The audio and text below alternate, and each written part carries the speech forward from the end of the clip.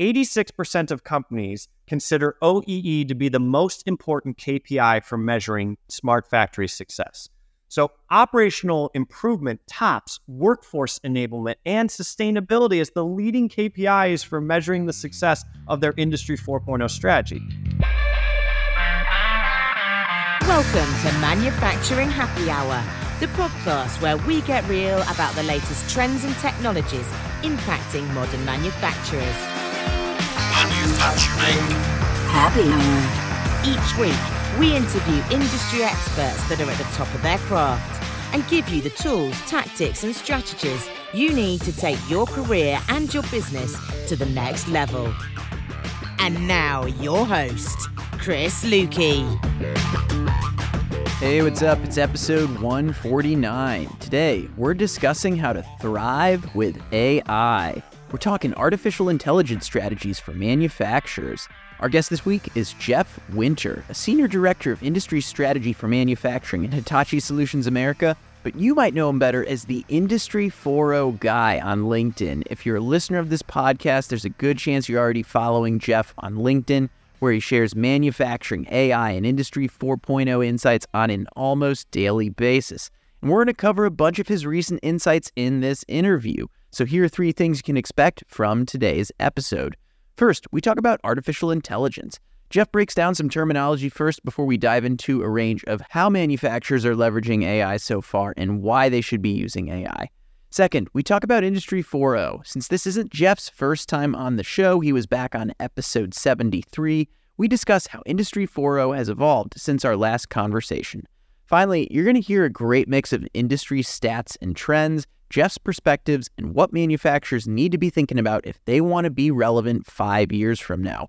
Honestly, Jeff is one of the most well-informed people I know when it comes to manufacturing trends, especially around digital transformation, artificial intelligence, and really most of the cutting-edge stuff that manufacturers should be paying attention to in this space. Not only that, he does a great job of mixing this in with his own insights, and he cites his sources, which is why you'll definitely want to check out the show notes page at manufacturinghappyhour.com/149.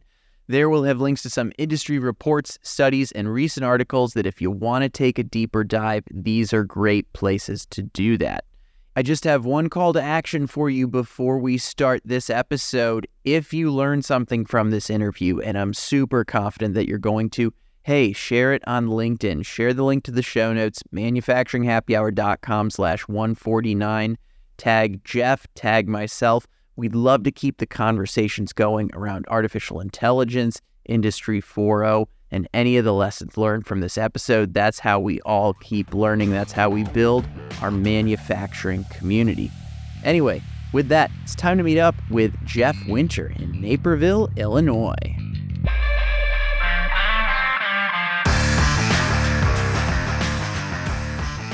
Jeff, last time we were doing this, theoretically, we were having burgers and beers at Empire Burgers and Brews in your hometown. Now, where would we be having this interview this time? So as I've gotten to learn Naperville a little bit better, there is a local pub called Jackson Avenue Pub, and they have a drunken pear burger made with bourbon poached pear slices, goat cheese, arugula, and balsamic glaze. Mwah, it's delicious. I like it. I'm glad that we're sticking to burgers and like beverages each time. Burgers are a huge staple. In fact, I think one of my last guests was just talking about burgers. So, all right, we're having burgers and beer, and we're talking about artificial intelligence and machine learning, as people do when they have those things. So my first question is, if we're having this conversation over a beverage, how do you describe the difference between machine learning, AI, and generative AI? I think that's a good place to start because those terms are thrown around so much these days, and this feels like a good pub conversation. I think so too, and it is one that I have all the time outside of work, even to my wife and others just wanting to know what these things are. So here's kind of the way that I like to describe it. So artificial intelligence, or AI, is the overarching discipline that covers anything related to making machines and computers behave intelligently. And this includes basic like rule-based systems and more complex systems that mimic human intelligence. Machine learning is a subset of AI that involves the practice of using algorithms to parse data, to learn from it, and then make predictions or decisions without being explicitly programmed to do so. So the learning actually occurs when the machine or the model becomes better at decision making as more data is analyzed and more feedback is provided. Now, deep learning is a subset of machine learning inspired by the structure and function of the human brain. And it employs something called neural networks, which have several hidden layers or deep neural networks between inputs and outputs. And these layers perform computations and pass information from one to the next, allowing the system to learn complex patterns in the provided data. Now, generative AI is a further subset of deep learning, and generative AI, or the models, they're capable of creating entirely new data that resembles the training data. For instance, generative AI can create realistic human faces or write human-like text. And they do this by learning the probability distribution of the input data and then generating new data from the same distribution, hence generating new, unseen, never before had content. Now, ChatGPT is a type of generative AI developed by the company OpenAI that utilizes the GPT, or Generative Pre-trained Transformer AI model. And so by predicting the next word in a sequence given the previous words, it generates human-like text responses instead of selecting from predefined responses. And this system integrates aspects of AI, machine learning, deep learning, and generative AI. But to answer your question as if we were really hanging out at a bar, I would say think of AI as the overarching framework or environment. AI is like the bar itself, the grand gathering place. Machine learning is like your favorite bartender who knows what you want based off your previous orders and your mood. And generative AI is the pal who's sitting next to you and after a few pints starts telling you stories you've never heard before. That is an excellent analogy. I like how you brought that all together. Wow. I don't know if we can top that. And that's the first question. I know you can top it though. We've got a lot of questions ahead as we dive deeper. So let's keep this going, because for the manufacturing leaders out there today, we're going to be talking mostly about AI. We'll get into, because you're an Industry 4.0 expert, we'll get to that a little later, but let's keep this artificial intelligence conversation going from a really pragmatic standpoint. At a very basic level, what would you say is a healthy way for manufacturers to be thinking about artificial intelligence right now? Like experimenting with it, learning how to use it correctly, trying not to use it incorrectly, certainly not ignoring it. What's the healthy approach at this stage? So it's a great question. So artificial intelligence can be a valuable tool for every industry, especially manufacturing, and it kind of offers two primary forms of utility: augmenting and automating decisions. And it's a good way to think about it, kind of breaking it up that way. So from the augmentation side, AI can augment human decision-making by providing valuable insights from complex data sets that humans, simply put, might overlook. So for example, AI could be used in predictive maintenance, a process where manufacturing takes advantage of AI algorithms to analyze equipment data to identify patterns and predict potential future failures. And with this knowledge, maintenance technicians can intervene in a timely manner, thereby reducing downtime and saving costs. But it can also be used to sift through millions of data points to look for patterns or correlations, and therefore it can help with predictions and forecasts. It can be used to help with classification of grouping of items, and with generative AI, it can be used to help generate content, images, or even new code. And it's all assisting a human with their job and with their decisions. Now, the automation way of looking at it, this is where AI does the task for you or makes the decision for you. So as an example, in manufacturing, a good one is quality control. So traditionally, quality control processes might involve manual inspection and manual classification of products, a task that can be time-consuming and prone to human error. But computer vision using AI can automate this process by analyzing product images, by identifying defects, by classifying product quality, and even determining the best corrective actions to be taken. Another example is real-time process control optimization, and this includes utilizing reinforcement learning and simulation, where an AI model can make process parameters on the fly reacting to environmental changes. And it will learn from its actions and improve over time. It can do this thousands of times a second. According to a study done by MIT and Boston Consulting Group, they actually identified 5 modes that span these 2 categories, where you start with the human generates the answer and AI evaluates it, and then you work up to AI generates insights and the human uses it in a decision process. Then AI recommends an answer and a human decides.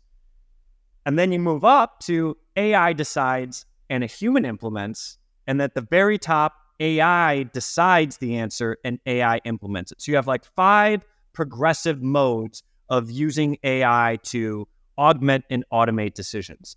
Now, the interesting part is the companies that saw the greatest financial benefit were the ones that used all 5 modes, not just always aiming for, we want the AI to decide and the AI to implement, automating everything.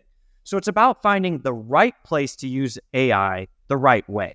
And I remember seeing you share about those 5 modes recently. I'm going to need to screenshot that and throw that on the show notes page, because I know this is going to be a nice little AI guide for manufacturers when this is all said and done. I also saw you talking about 3 main viewpoints of ChatGPT version 1.0, and this is functional, industry, and employee-led. And I want to ask you, which of these 3 viewpoints are you seeing leverage ChatGPT the most right now? Or feel free to go down a layer to like a specific function, a specific industry, or a specific employee use. You just gave a couple good examples. I'd love to keep going with this. Sure. So yeah, I came up with this sort of, it's like a mind map of 3 different viewpoints around ChatGPT, and a functional level, such as operations, IT, HR, sales, engineering, finance, and legal as examples, as well as an industry lens. So the different use cases by manufacturing, healthcare, retail, construction, you get the idea, and an employee level, which was 4 levels. It was the frontline worker, managers, senior leadership, and the C-suite.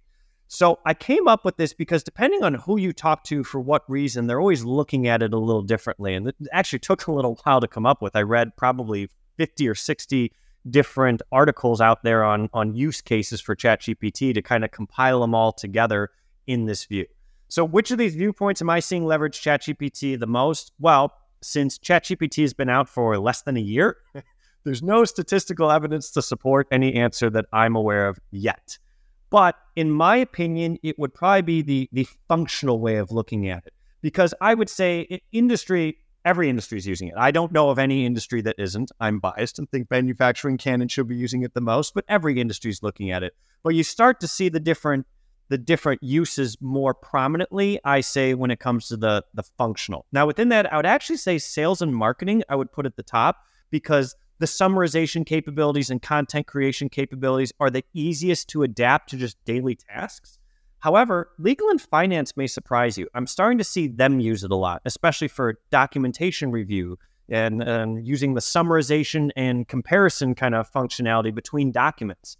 The operations and frontline workers, I would actually say, are the slowest adopting right now, mainly because it's less about an individual person using it and more about the function taking advantage of it as a whole, which requires more forethought to figure out how to integrate it into the function overall. But if I had to pick a specific role using it the most, I would say marketing, especially for content creation. I mean, this function relies on storytelling, messaging, and taking advantage of industry trends and all public data, and the least amount of reliance on internal data. And that's where operations would benefit more from internal data. Well, they have to get all that data ready to go, and not all companies are ready there. So I think that's probably the way I would answer it. That checks out. My next question is basically a flip of that one. It's what viewpoint, in your opinion, is being underutilized right now? You mentioned for very good reasons why operations frontline aren't necessarily using it as much, but for example, is there like a functional area like HR that could be using ChatGPT more that isn't? What's your thoughts on this question? So I would actually flip it to the three lenses, and the one that would be around the employee level, because I would actually have to say the frontline workers and the C-suite. So the two ends of the spectrum are the ones that are just using it the least right now out of all the different viewpoints. Because if you think about it, executives have entire teams that can answer questions for them right now. So their need to interface directly with a ChatGPT or generative AI would just be lower. And the frontline workers are doing the most repetitive tasks. And so their ability to utilize ChatGPT would only be limited to directly helping their job today. But however, the managers and the senior level, the ones in the middle, are the ones looking to way to integrate ChatGPT into the processes and the systems themselves to enable groups like the frontline workers to be more effective. So they're the ones really making the changes so that thousands of employees can take advantage of this technology. I don't know if that's kind of answering your question the best, but yeah, I would say, frontline workers is a great example. Unless they're using it for personal reasons, they're not really using it much for the work reasons right now at all. I think it's a great answer, and it checks out, right? If you're an executive, you have a team to do a lot of the things that you'd be using ChatGPT for. And if you're on the front line, well, hey, you've got maybe a very detailed job, or maybe you just don't have the time to dive into that. I would argue that's the type of thing you want to spend time looking into to find ways to make your job easier or more efficient. But we're still in the early innings of AI, so I have no doubt we'll see that evolve. But I appreciate you sharing your opinions on these things, because you're right, there's not a ton of stats out there to really back some of these things up. So this is what we need to do at this point in the game. But there is a stat you shared recently from Fishbowl. This was at the start of 2023. So no doubt, like over 6 months in, this has probably already changed. But I think the general crux of the point is still there. There was a study done by Fishbowl that 11,700 working professionals were surveyed, and 43% of them said they used AI tools. But only 68% of them had told their boss that they had done this. And you've talked about this before on other shows, but the reason I bring this up is my question is, what company policies around AI seem to be working so far, right? If people aren't telling their managers, their employers that they're using it, I'm curious, what policies in your perspective should exist right now? So actually, to correct that stat, it's 68% had not told their boss. Oh, did I say 68% had told their boss? Yes, you're right. 68% had not told their boss. Yes. So that further exacerbates the point, and that's the fact that people are using it, but they're somehow feeling uncomfortable about their willingness to share that they're using it with their superiors. And yes, that study was done months ago, after, I think, only 3 months after ChatGPT was released. That's crazy. And that was when the adoption was, a fraction of what it is today. But it is a great question. The simple answer is it's way too early to tell. Even early adopters of ChatGPT only started to create policies in the past few months. And with such a short amount of time, there's no track record to validate effectiveness. So, simple as it is, no one really knows yet. But if you expand to the broader AI, not just generative AI or ChatGPT, then you start to see more mature policies in place. So, for example, companies have policies around privacy and data protection as part of their AI initiatives. And this then expands to ethical or responsible AI. As an example, in June of 2022, Microsoft publicly released their internal responsible AI standard and made it available for anyone and everyone to use. It's 27 pages. It's not super in-depth, but it's a great start. AI transparency is another area that companies are focusing on right now as part of their policies, basically because they need to clearly document and articulate how AI systems are making decisions. And not only is it necessary, but it helps to build trust with users and stakeholders and helps ensure that the AI is actually being used responsibly. The part that most companies are scrambling to figure out, though, is ChatGPT specifically. Since ChatGPT is a publicly available, application, how do companies police it? How do they govern it? Because whatever you put into the public-facing ChatGPT prompt is now data that is available to OpenAI.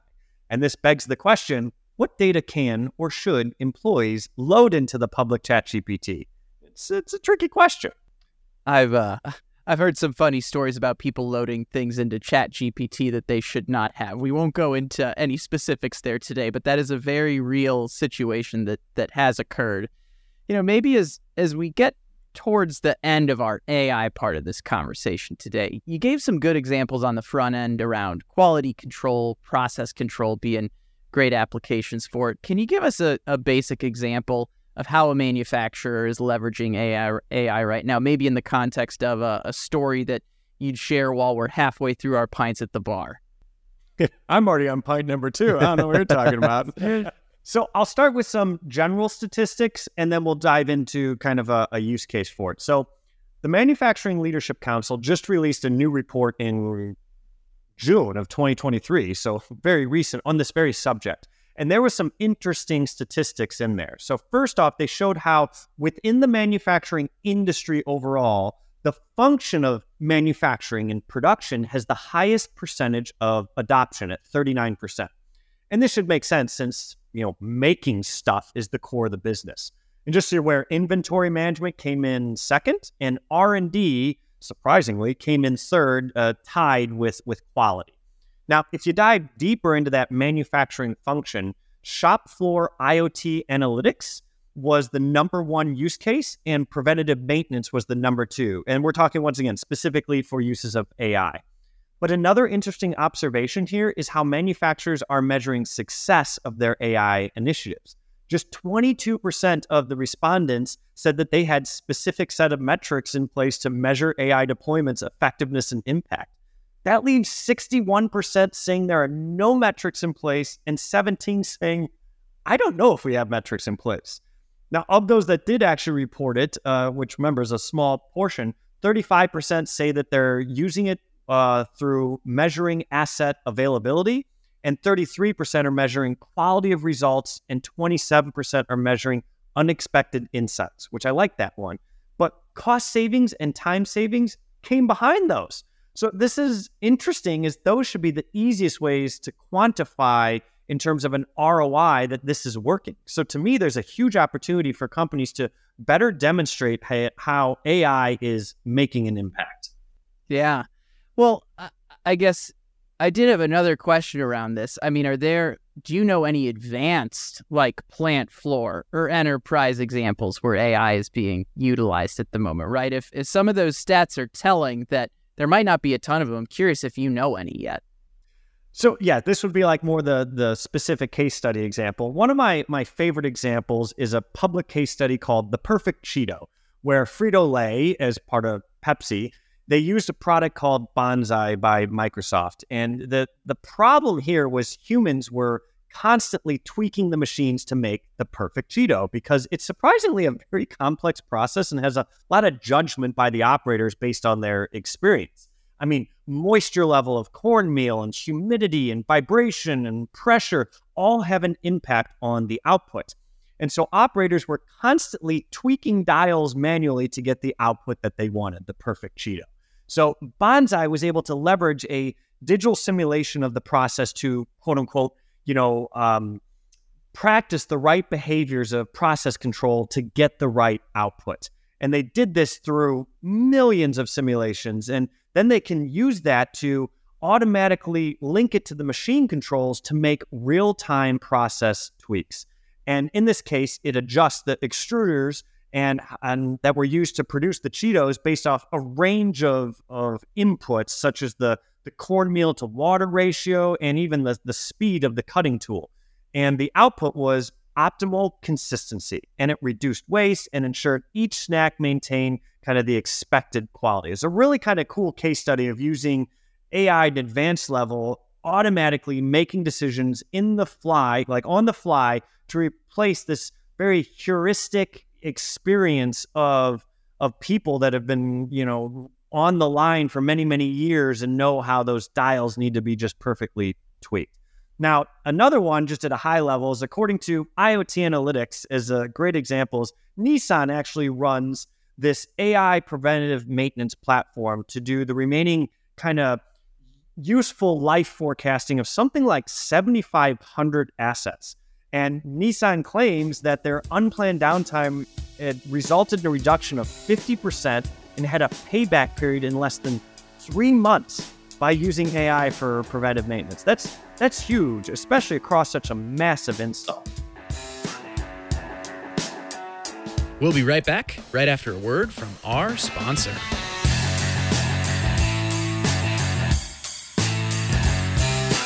This episode is sponsored by ePlan. Now, I've known about these folks for years. ePlan provides software and service solutions in the fields of electrical engineering, automation, and mechatronics engineering. But I just got to know them a whole lot better when I featured their international solutions architect, Sean Mulheron, on episode 132. We talked about all things apprenticeships, travel, and data-driven panel design, and I'm going to focus on that last one for a second. ePlan develops one of the world's leading design software solutions for machine, plant, and panel builders. So if you want to start designing your panels for troubleshooting and ease of use so that your control panels are easy to navigate years after the panel is built, you need to check them out. Go to manufacturinghappyhour.com/ePlan or hear all about it from Sean in episode 132.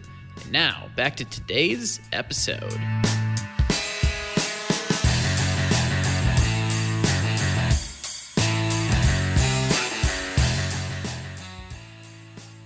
So from preventative maintenance to creating the perfect Cheetah, it sounded like a function of all the things we're trying to optimize in manufacturing. We're seeing a lot of great early use cases for it. I appreciate how much of I'll call it a pioneer in this space you are. Like, there aren't a lot of stats here yet, but you're doing a great job keeping up on them. And I appreciate you sharing everything that you've learned about AI with the audience here. I was looking at it, I thought it was exactly 75 episodes since you had last been on Manufacturing Happy Hour. It's 74, so it's not quite that perfect number that I was hoping for. But long story short, it's been almost 2 years since you were last on here. So a question I want to kind of revisit from our last interview or reflect on that is, since you last appeared on Manufacturing Happy Hour over a year and a half ago, what's one of the most significant changes or evolutions in your perspective of Industry 4.0? Sure. So I'll give kind of two answers to this. One will be more statistically driven, of course, and then more my kind of anecdotal observation.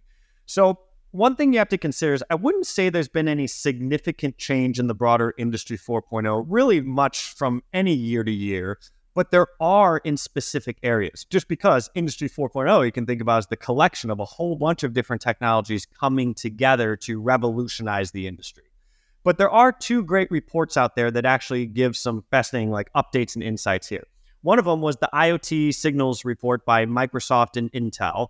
And then there's a more in-depth version of that same report produced by IoT Analytics. And then the other one was actually the 2023 State of Manufacturing report by Rockwell Automation.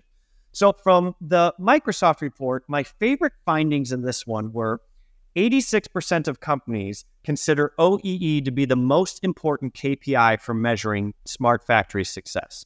So operational improvement tops workforce enablement and sustainability as the leading KPIs for measuring the success of their Industry 4.0 strategy.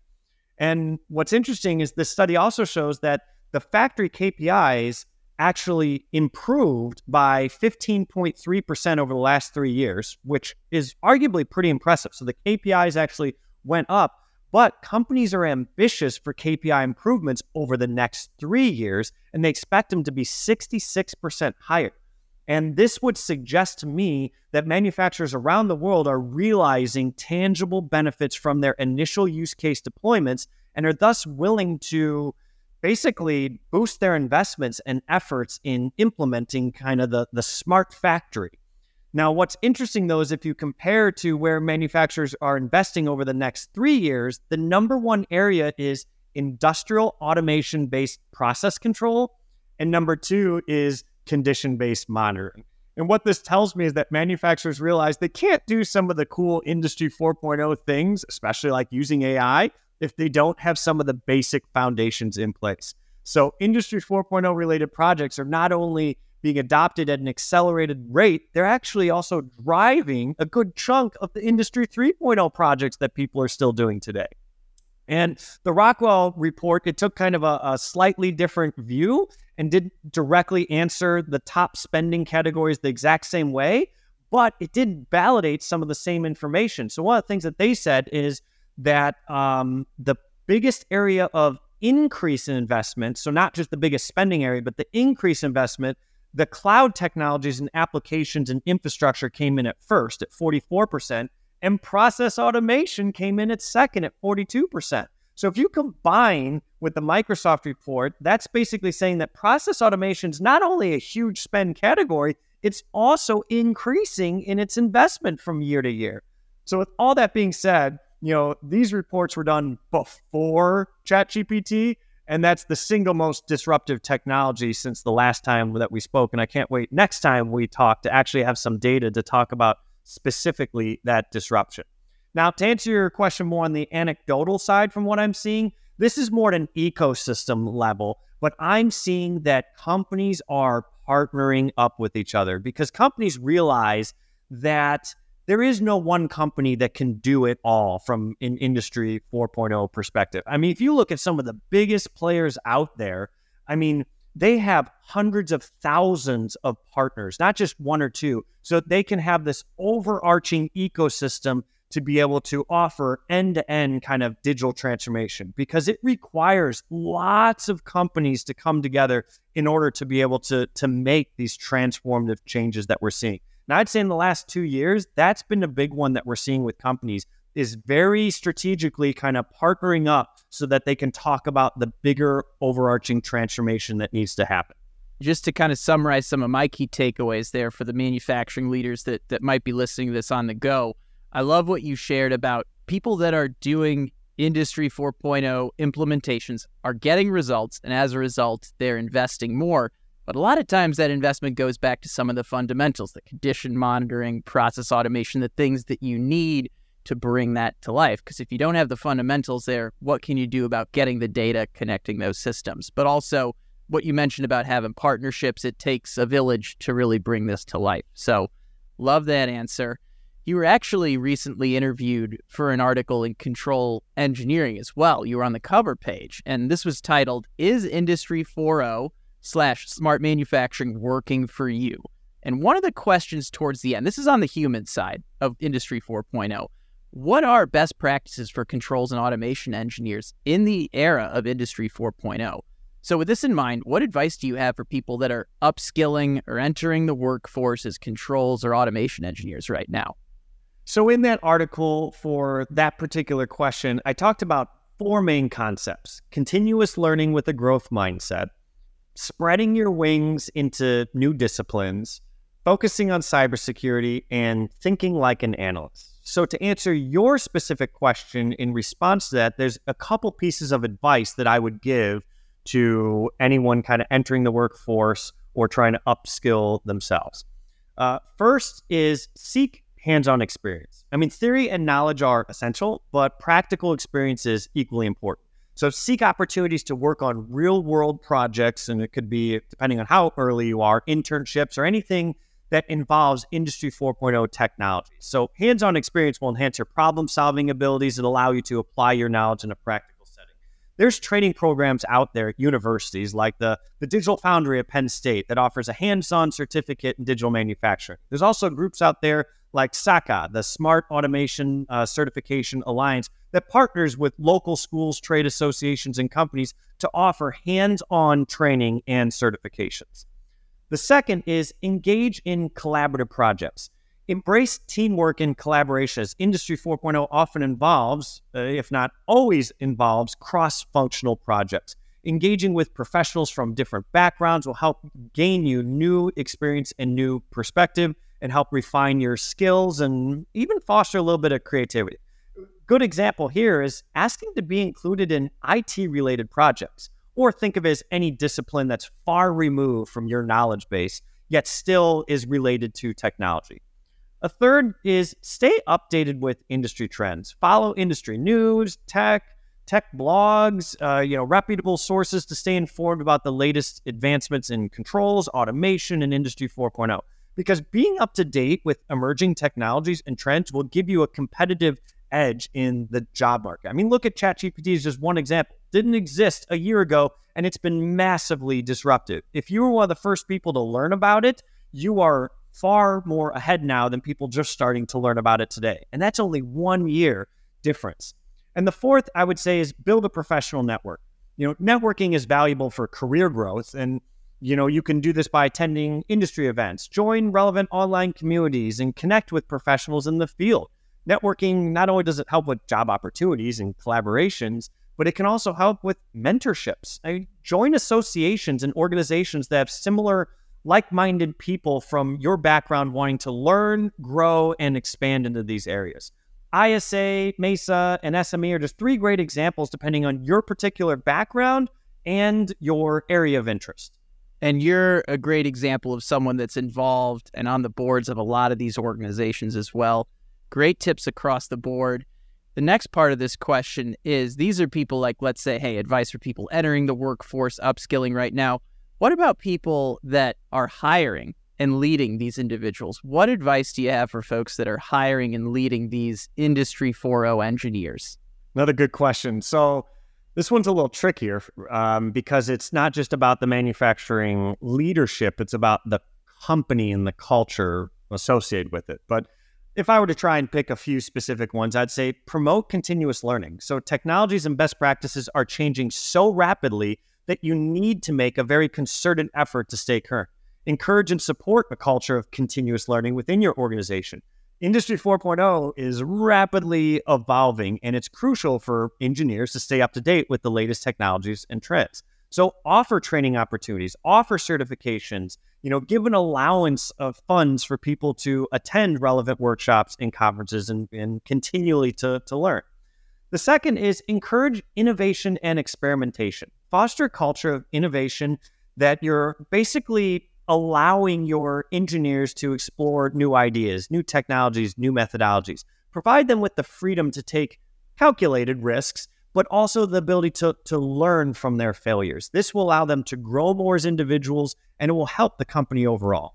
And third, I would say, is lead by example. This is both as a leader of a company and as the company itself. Demonstrate a commitment to learning and staying updated with industry trends. This could be embracing new technologies and methodologies as a leader. Your enthusiasm and dedication will inspire your team to follow suit.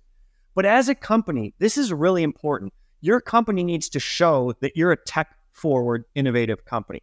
I don't care if what you're manufacturing is one of the most basic, fundamental things that hasn't changed in 50 years. You need to be seen as a tech-forward, innovative company, because this will help attract the right talent and keep them.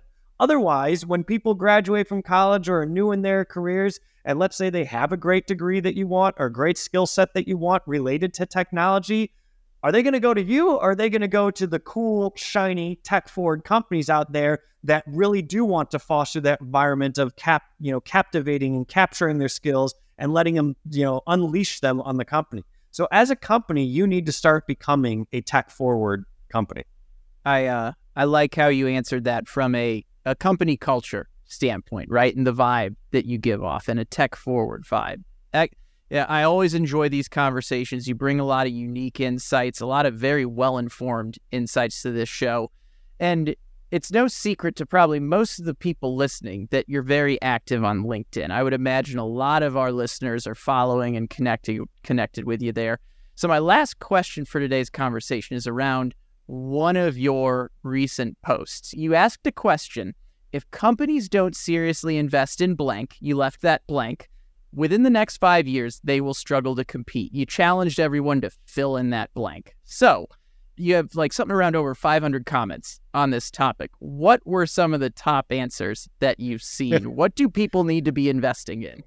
Oh, great question. And I made the claim at the beginning of the comment that I'm going to analyze all the data and come up with a response. That was, of course, before it's something like 530 or 540 comments. I haven't done it yet, so you caught me before, but there's kind of 2 things I've learned from making that post.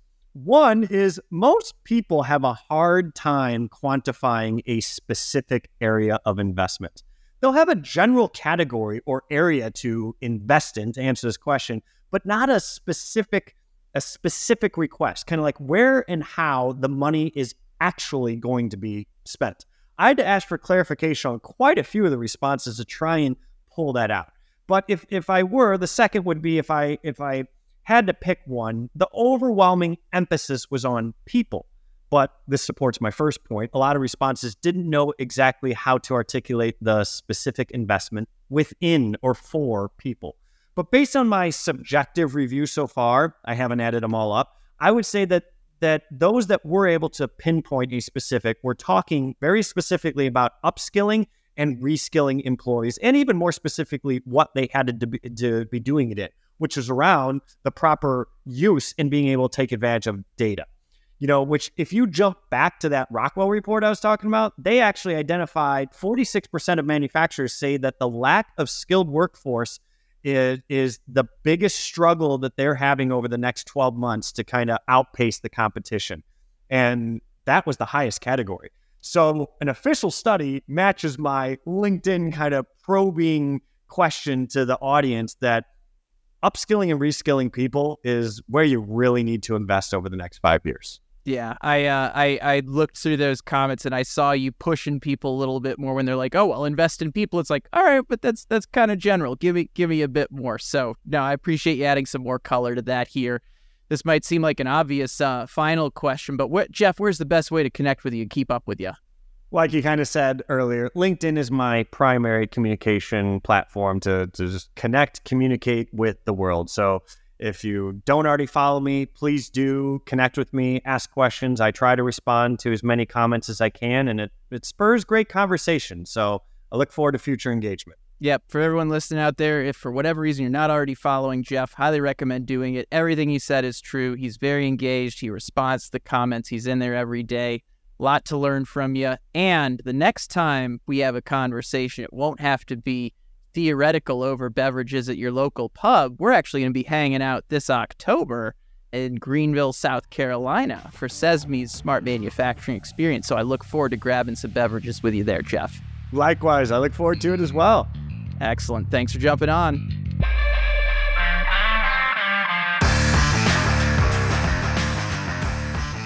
Hey, thank you everyone for listening. As always, and today more than ever, if you want to learn more, head to the show notes page at manufacturinghappyhour.com/149. This really is a great AI resource guide for manufacturers. I counted it up. There are at least 5 resources over there, including links to Rockwell's State of Smart Manufacturing report, Jeff's recent article in Control Engineering, many more. And of course, Jackson Avenue Pub in Naperville, Illinois for that drunken pear burger as well. Most importantly, you can connect with Jeff on LinkedIn. There's a link to connect with him there. You can also search for Jeff Winter on LinkedIn. He's sure to come up. And that way you can keep up with all of his AI and Industry 4.0 insights on a regular basis. If you do, please feel free to mention that you heard his episode on Manufacturing Happy Hour when you connect with him. Context always helps when making connections. My call to action for you, I mentioned it at the start. Share a link to this episode on LinkedIn with your top takeaway. Tag Jeff, tag myself, tag Manufacturing Happy Hour, and we will keep the conversation going. As you heard Jeff say, we're really in the early innings of AI, so the more dialogue we can keep having, the more we can all learn. Couple final housekeeping items. Thank you to ePlan for sponsoring today's episode. And one other side note, Jeff and I mentioned we're both going to Sesme's Smart Manufacturing Experience at South Tech in October 2023. If you're a regular listener, you might know this. I do events, I do emceeing, I do keynote talks, I host live podcasts. If you're interested in collaborating with me on any of that, you can email me at info@manufacturinghappyhour.com with the subject line event. That way I know what the context of the conversation is about, and we can keep that discussion going from there. If you would like me to be part of events like that with you, your organization, your company, whatever group it may be. Anyway, thank you as always for listening. Stay innovative, stay thirsty. We'll catch you again next week. Cheers. Thanks for listening to Manufacturing Happy Hour, powered by the Industrial Network.